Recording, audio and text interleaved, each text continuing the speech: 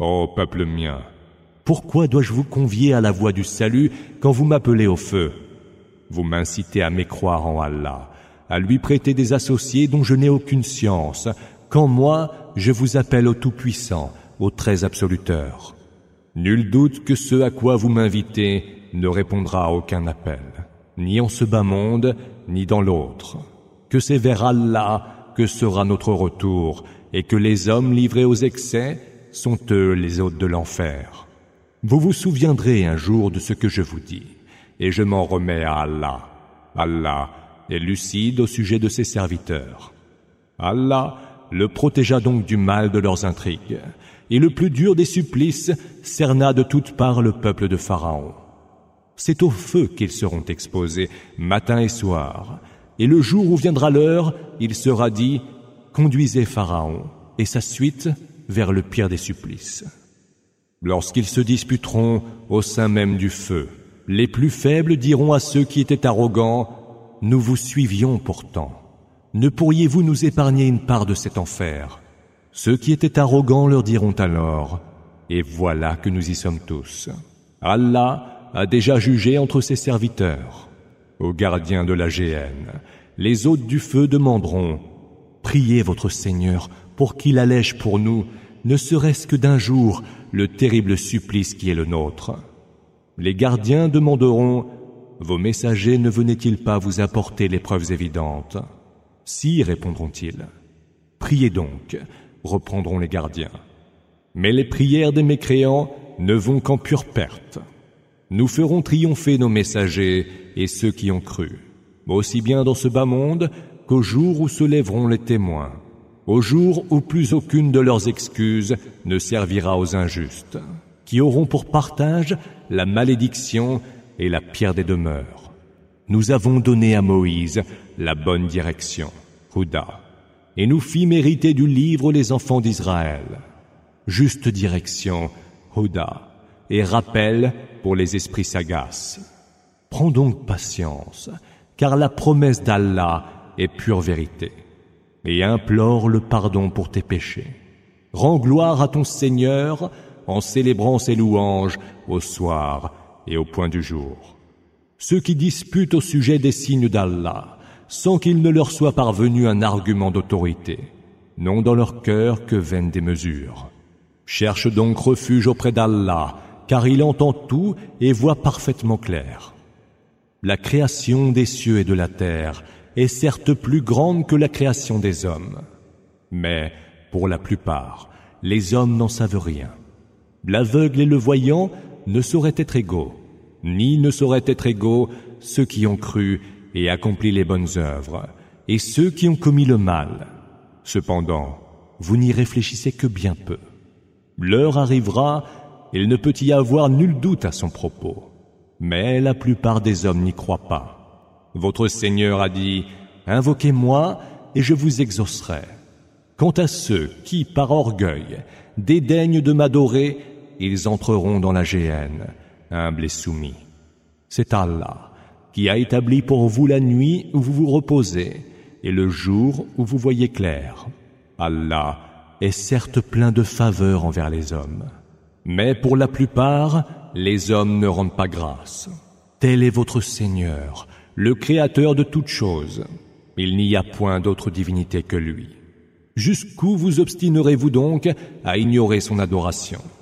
C'est ainsi que ceux qui rejettent nos signes se détournent de l'adoration d'Allah. C'est Allah qui vous a fait de la terre un lieu stable pour y vivre, et du ciel une voûte, qui vous a modelé dans votre forme la plus belle, et vous a fait don de la meilleure des subsistances. Tel est Allah, votre Seigneur. Béni soit Allah, Seigneur de l'univers. Lui est le vivant. Il n'y a point d'autre divinité que lui. Priez-le donc, vouez-lui un culte exclusif. Louange à Allah, Seigneur de l'univers. Dis, il m'est défendu, depuis que les preuves évidentes me sont parvenues de mon Seigneur, d'adorer ceux que vous invoquez en dehors d'Allah. Et il m'est ordonné de me soumettre au Seigneur de l'univers. C'est lui qui vous a créé de terre, puis d'une goutte de sperme, puis d'un grumeau de sang, puis vous fait sortir enfant pour que vous atteigniez ensuite la maturité et la vieillesse. Il en est parmi vous qui décèdent avant cela, mais vous tous parviendrez jusqu'à un terme déjà nommé. Peut-être y méditerez-vous. C'est lui qui fait vivre et fait mourir, et qui, quand il décide d'une chose, lui dit soit, et elle est.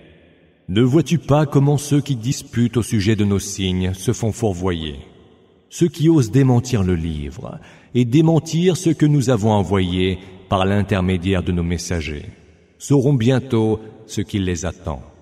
Quand le carcan autour du cou est traîné dans leur chaîne, ils seront jetés dans l'eau bouillante, puis dans le feu.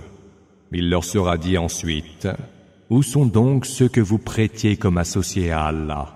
Ils répondront alors, « Ils nous ont abandonnés. » Ou plutôt, « Nous n'invoquions rien autrefois. » C'est ainsi qu'Allah égare les mécréants.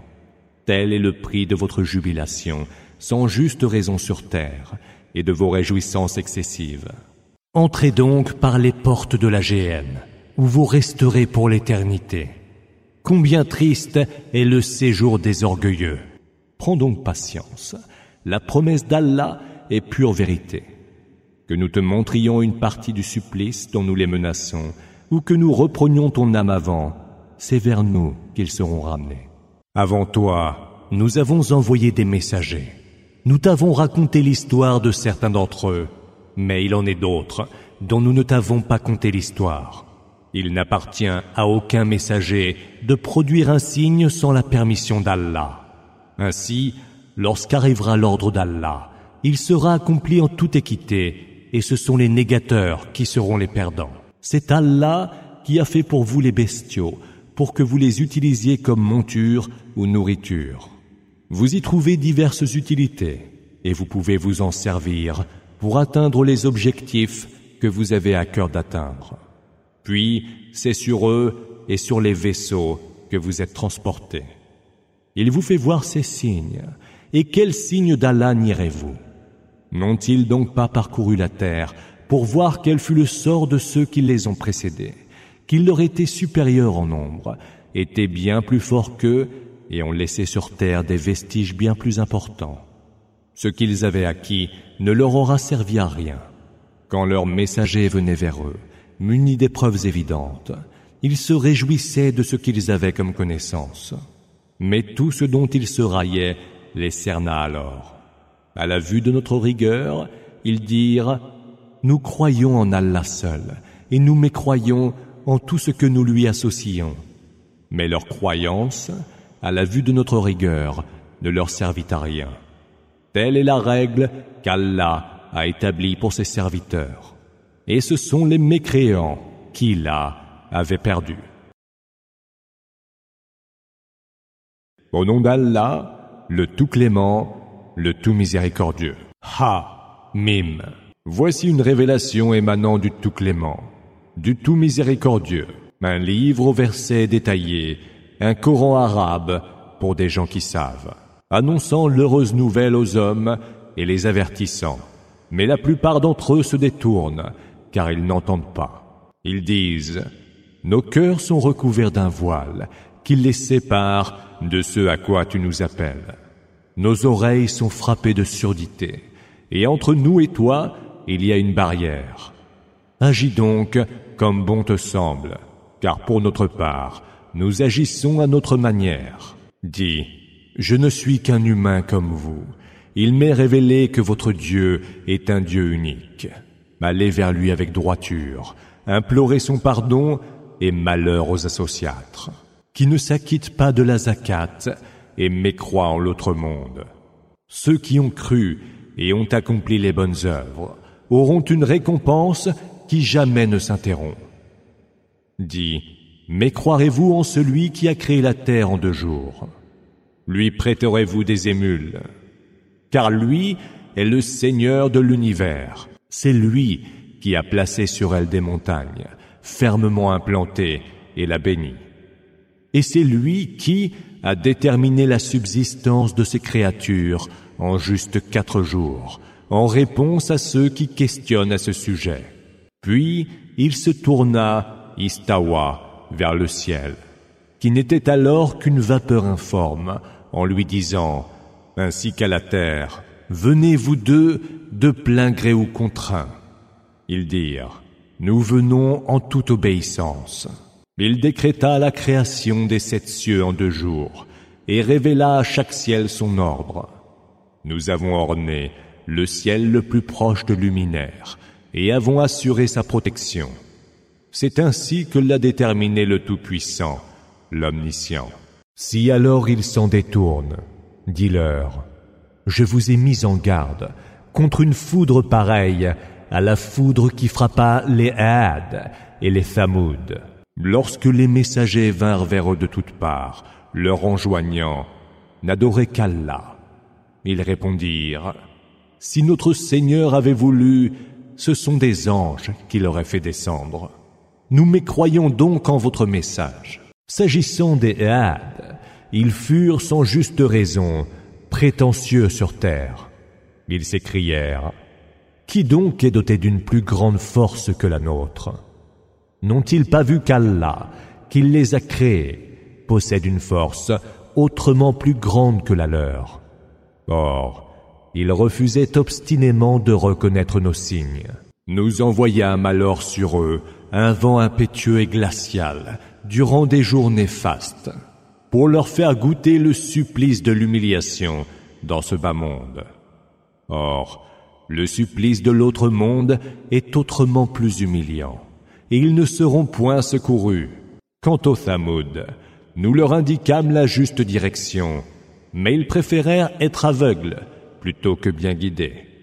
Ils furent foudroyés du supplice le plus ignominieux qui fondit alors sur eux, pour prix de ce qu'ils commettaient. Nous sauvâmes alors ceux qui étaient croyants et qui craignaient Allah. Le jour où les ennemis d'Allah seront rassemblés en foule devant le feu, ils y seront précipités. Une fois qu'ils y arriveront, leur ouïe, leurs yeux et leur peau témoigneront contre eux, dénonçant ce qu'ils faisaient. Pourquoi témoignez-vous contre nous, diront-ils à leur peau.